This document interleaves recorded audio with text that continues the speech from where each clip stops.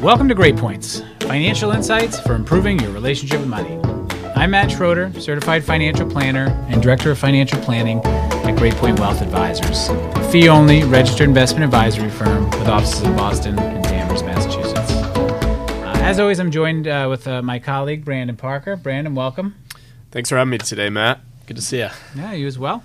Looking forward to another exciting episode. Today we're going to be talking about, for our November installation of this podcast, is your holiday budgets. And we'll call it holiday winter budgets. And we did something earlier in the year in April, kind of looking into your summertime. But, we're getting into that time of the year where, days start to look a little bit different. You've got different events popping up, different family commitments. Things are just starting to change a little bit. And it's important to kind of, right about now, take a step back and look at your, we'll call it your holiday budget, so that, you might decide to, figure out, what am I going to spend some money on? What am I going to try to save some money on? What are some things I've spent money on every year and I just keep doing it, but maybe I should not? Or what are some other things I should invest more in and kind of reallocate some of these funds? So, we kind of broke it down into 4 or 5 kind of big areas that kind of creep up, and we'll talk about each one, give you some tips and pointers, some things that, might just be your own mindset, or maybe some dialogue that you have with family to make things a little more effective for this holiday season. So let's jump right into it. First one, Brandon, was gifting. We talked about a little bit this offline. Holiday gifts. What advice do you have for people? What's your strategy? Yeah, a lot of directions you can go with this, but ultimately it's trying to be intentional about what you end up doing and what you end up getting for the people you love around you, whether you have kids or whether you have extended family and coworkers, and that bill can add up pretty quickly. So if you start with an idea of what you can realistically spend, that's a good place to kind of begin, and then you can think about how to break that out. I know personally, my family's, I'm one of 5 kids, so we're getting to a point where, we're all adults. We don't really necessarily need stuff all the time. But we still want to get together and have a nice holiday. So we started doing kind of like a Secret Santa thing. So each person basically gifts to one other person, and you draw out a hat who you're going to give to. So instead of it being 10 gifts that you're giving across, to spouses and whatever, it ends up being one, and you can kind of do something a little bit nicer, but a little bit more, manageable from a budget standpoint too. Yeah, and I think, there's different levels of gifting. So, we were talking more about kind of family gifts, or, if you're a young parent, how much we're going to spend on the kids. Some of the other things that tend to creep up are like workplaces. So do I have to get my coworker bought me a gift last year? Do I have to get them a gift this year? I'm in 4 or 5 different Yankee swaps. And they're fun, and but a lot of times they end up being, hey, we're just trading gift cards.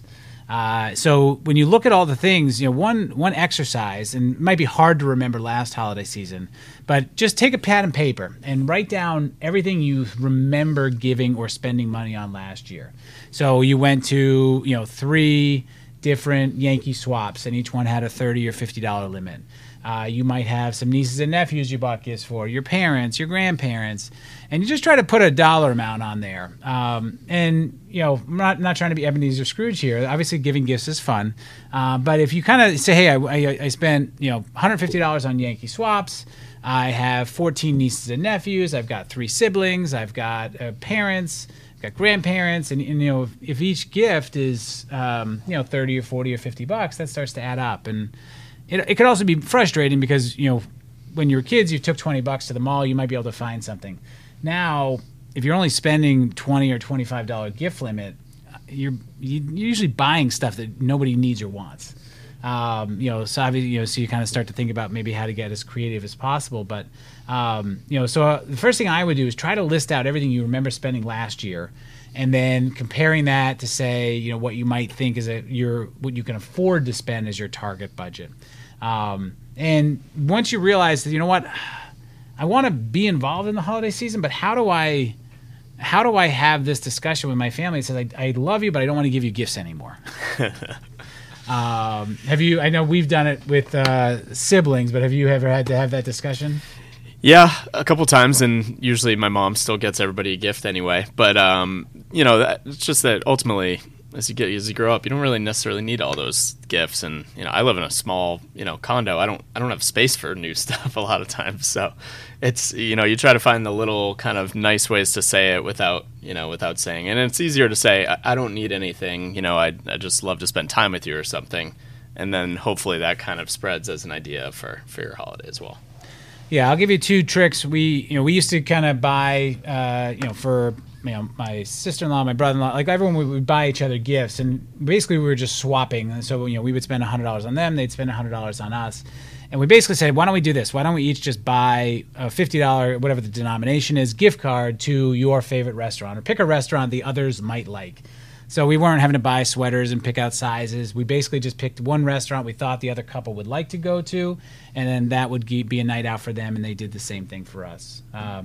The other kind of thing that went from an awareness standpoint, so we have kids. At the time, my sister did not, and we realized that if she's buying for us, for me, my wife, my 3 kids, she's buying 5 gifts, but we're only buying 1 gift for her, which seemed kind of unfair. So at one point we said, don't get us anything. If you want to get some stuff for the kids, great. We're still going to get you a gift because it's kind of fair. Like, you're buying the 3 kids, we're buying you a gift. But it just, it took a couple of years to be like, man, this is a little bit putting a little stress on her, and she's trying to buy a lot more gifts than all of us. Why don't we just make her life a little bit easier? One less thing she has to worry about, one less thing she has to spend. So whether it's a formal process you go through and you have one-on-ones with each of your family members and let them know if they're on the gifting list or not on the gifting list, or it's just a general rule you start to work through, there's probably a couple hundred, maybe close to $1,000 of unnecessary gifts that you probably give each year that unfortunately sometimes you have cash and you have the available money to spend it, but usually it shows up in your January credit card bill that you're like, I got to pay this bill off. And now you're paying off that holiday gifting for the next couple months, which, is nothing, your family wouldn't want you to go into debt over buying them gifts. But you don't want to admit to anybody that you don't have enough money to buy all these gifts. So it's like this, a little bit of ego, a little bit of pride, a little bit of, family traditions. But part of, financial soundness and trying to get better is being aware of your situation, having the courage to just talk it with people, and ultimately, people want you to be in a better position no matter what. So it's not easy, but it's definitely one of those areas. The other thing we kind of said, okay, we've given gifts, we decided who we're going to give to, who we're not going to give to. We're going to bail out of that Yankee swap to save that $50, but we want to be in that one because those people are really fun, where they get some cool gifts. The next comes to travel. So if you happen to live next door to your family and it's just walking across the street, that's great. But a lot of people have moved for jobs or moved for life, and holidays require travel. Brandon, what's your travel budget or travel strategy, or you have any friends that are overspending to get places during the holidays? Yeah, definitely. I mean, if you've ever traveled during the holidays, it's more expensive to begin with. And we used to go see my parents down in Florida for Christmas, so that was something we always had to budget for.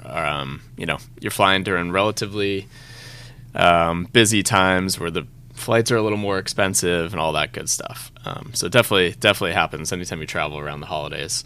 It's not only more busy, but more expensive. Yeah, and I think beyond just family travel, personal travel. So a lot of times, and we live in New England, which right now it's beautiful. In about 2 months, it's going to be gray, and that winter blues start to set in. And it's not uncommon, I'm going to say for younger individuals that maybe don't have kids' sports that they're not allowed to leave, but you start to get bored, you start to get frustrated. It's dark all the time, and you're like, well, you say, I just got to get out of here. I got to go somewhere. And on the spur of a moment, you'll book a weekend or you'll go do something to kind of just treat yourself or get out, which is fine. There's nothing wrong with doing those things. But a lot of times when you do it last minute or retro or kind of reactively, you end up maybe not getting the best deal, or maybe splurging a little bit more than you had thought about. But now's the right time to be thinking about, if you're the type of person that around February you start going stir crazy. Right now, maybe start looking for deals. Say, hey, look, I know I can get a weekend in Florida or a weekend in wherever in February. It's a little bit discounted right now. What if I, instead of buying those 3 gifts for myself or doing that, I'm gonna buy that trip now, not only did you get a little bit better deal on it, but you also have something to look forward to while you start getting that, you're feeling the cabin fever starting to set in. So travel is definitely, whether it's family travel, obviously we want to all be together, but, flights are getting more expensive, trains are getting more expensive, transportation's not easy. So it might be one from a budgeting standpoint, having that discussion about, hey, I can either come Thanksgiving or Christmas. I can't come both, or maybe we go to you this year, you come to me next year. Just to kind of break things up a little bit and make sure everyone's aware of the increased costs. Beyond just the airfare tickets, there's Ubers. There's you tend to eat out more when you travel. So, all these things are things you're probably going to end up doing. But what you don't want to be doing is being caught by surprise or regretting them because I never thought it was going to cost this money, or I wouldn't have done it if. But so now's the time to kind of sit down, look out, and say, okay, I know I have money or I don't have money, and if I don't have money, I have to have some of these tougher discussions. If I do have money, but I want to keep some of it for myself, maybe it's still worth having some of these, tougher decisions that I have to make. So you've given gifts, you've traveled a little bit. Entertainment is one that always tends to pop up. Hey, let's get together. We haven't seen each other. Let's get together for a holiday meal, a New Year's kickoff. We're going to be all these types of things. And we've talked about budgeting in the past, but they tend to be jam-packed into the holiday season. Everyone's got, reunions, people are coming back, family, hey, why don't we meet out here? And there's no easy solution to say, hey, I'm not going to spend time with people, or I can't go out and entertain. But, Brandon, are you seeing any, tricks or tips that people are kind of using to at least be aware of it, or maybe try to enjoy themselves, but also do it on a budget? Yeah. One of them is just kind of either hosting people at your house. If somebody comes to you and says, hey, do you want to meet up for, a beer, or you want to go get some food together or something like that, you can always offer to kind of do it at your place. And, maybe they bring something and then you cook something, and next thing you know, you can have that nice meal and still some time together. So there's always kind of those little options. Another thing is like, it's similar to the work stuff we talked about earlier. You get pulled into a lot of these after work events and things like that. Those might even be a little bit easier to say no to than somebody that's a good friend of yours. So how you prioritize what you do end up going out to spend, and how you do end up going out to eat and all that good stuff is a good way to kind of manage the number a little bit more. Right. And you know your friends, the ones that tend to, hey, if we're going to go out, they're going to buy a couple bottles of wine and then expect to split the bill. You have others that, that don't. So it sounds like you're not going to choose to not hang out with the ones that like to spend or have a better time. But you might say, hey, why don't we're going to eat dinner here. Why don't we just meet up for a drink afterwards? Or why don't we meet up, midday or whatever it may be. So there's situations you put yourself in that might create anxiety, frustration, concern about money. You don't necessarily, like I said, you don't want to not see people. You just want to be aware of it. So the people and who they are. This way you can just be a little more proactive and think through it and say, well, I know if they overspend and they expect me to split the bill, I'm going to be pissed that I have to pay it. I'm going to smile and do it, and we'll do it again next year. Trying to just, be a little bit more, have a little more forward thinking, or be prepared for when that invitation comes, might help you save a few bucks. And then the last one is a philanthropy. So we get into the holidays. Everyone's got a good cause. Hey, you know what? Would you mind? A lot of the malls, a lot of the stores, they have these giving trees, which is basically, there's a tree, and you take a card, you buy a gift for a family in need, or a kid needs, a toy. My networking group does a toy drop. My Rotary does a toy drop. The Little League is doing a coat drive. So everyone's got something, and they're all very worthy causes. But it's hard to say no. We're fortunate. We've got some money. We've been able to give some gifts. We're not hungry during the holidays. So I should give some money to these people. But I'm also sitting on a $3,000 credit card bill that I'm carrying over from the holidays or into the holidays already, and I know it's going to get worse. If I give another $100 in raffle tickets and this and that, I'm not getting that bill paid off any faster. So, philanthropy is a tough one. You want to be generous, but you also have to be aware that every dollar you give out, if you can't afford to be giving away your money, is going to probably cost you money further down the road. So, there's you know, an organization here in Danvers that talks a lot about, you know, doing philanthropy effectively. And there's basically three things they always talk about. One is your treasure, and that's your money. So charities need treasure. They need money. So you can make a monetary donation. They also talk about your talent and your time. So if you know your treasure is limited, you can also give time and or talent. And, you know, example, Brandon, you played some golf in your lifetime. What would be an example of donating talent to a charity? Yeah, so we actually had a couple over the summer. We you know, helped out with the North Shore Y and able to help them a little bit with the tournament, and then, you know, I kind of sat out there and hit golf shots for people, and it helped raise money for the cause, right? So that was great. Didn't cost me anything, you know, not that was the primary reason we did it, but, you know, it was a way that we were able to kind of have a fun activity that helped draw more, you know, resources to good cause. So things like that, you know, obviously many other skill sets out there that are very much needed, and even just time is a big one, as you said. So it might be as simple as, you know, a soup kitchen or helping serve food to, you know, homeless, or, you know, there's all kinds of different causes you can go help out with that aren't necessarily money. Yeah. So if someone say, can you make a donation? Say, you know, it's not a great time, but I'd be happy to, you know, help with social media, look at your website, you know, blah, you know, whatever, maybe make some connections or connect people that could be better donors. So, you know, there's a lot of things that are going to come up in your holiday budget. As we talked about all these monthly episodes, a lot of it is just being as proactive as possible and trying to kind of think about what's ahead of you. Everyone's going to make mistakes. You're going to probably make 30 to 40% of your financial decisions will be wrong. But if you can make 60 to 70% of your financial decisions right, you'll probably be 80% ahead of everybody else.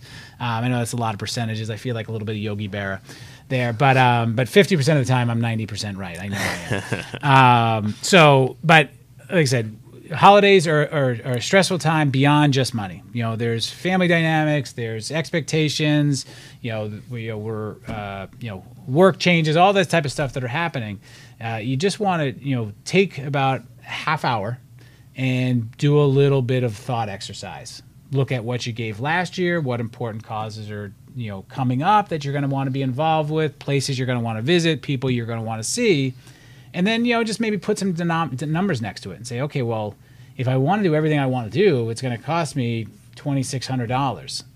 My checking account currently has $1,100 in it, and I'm not getting a bonus from work until March. So what do I do? And we kind of know the answer is probably do less of the things on the list, or maybe get a part-time job during the holiday season to make some extra money. Those are not popular suggestions, but that's the way you could make it work. So if you don't want to either take an extra job or spend less, you are resigning yourself to building up credit card debt and then spending half of next year to pay it off, which, you know, as a financial advisor, I would tell you is probably the wrong decision. But at least you made the decision. So if that's the decision you make, go for it. If you decide to cut out a few gifts, great. If you decide to work part-time, great. But as long as you feel like you're in control of that decision, that's really what, financial planning and financial intelligence and financial education is all about. So, Brandon, any final words or closing tips? Just, you know, add kind of the idea with a lot of these exercises is building a good habit. So it's not just in the moment that it's benefiting you by, you know, getting on top of your budget for this season. It's a reusable skill that's going to help you, you know, in the long term. So every time you're a little bit more intentional about what you spend on, you know, and frankly, how you spend your time as well, those are the things that really pay off over the, you know, course of a long career and, you know, throughout your life. So definitely, I know it's a little bit of a pain to sit down and think through things deeply, but it's such a powerful tool kind of in your kit over time. Right. And to his point about building good habits, if you're making the list, I tend to do it on a piece of paper and then I throw the list out and the next year I make the list again. But, you know, using notes or using some type of technology that will keep that list, and then maybe once a year you just update that list, or you remember, hey, November 1st, Matt said to make a list or go do those things. That could be your trigger point. So, but yeah, hopefully you got a few ideas. Hopefully we didn't alienate any of your family members, and you can prioritize who you like most I'll let you off the hook. You don't have to send me any gifts. We don't need any of the things there. So that's one less thing on your list. But appreciate everyone watching and listening, and hope you got a couple good takeaways from this. And until next time, I'm Matt Schroeder.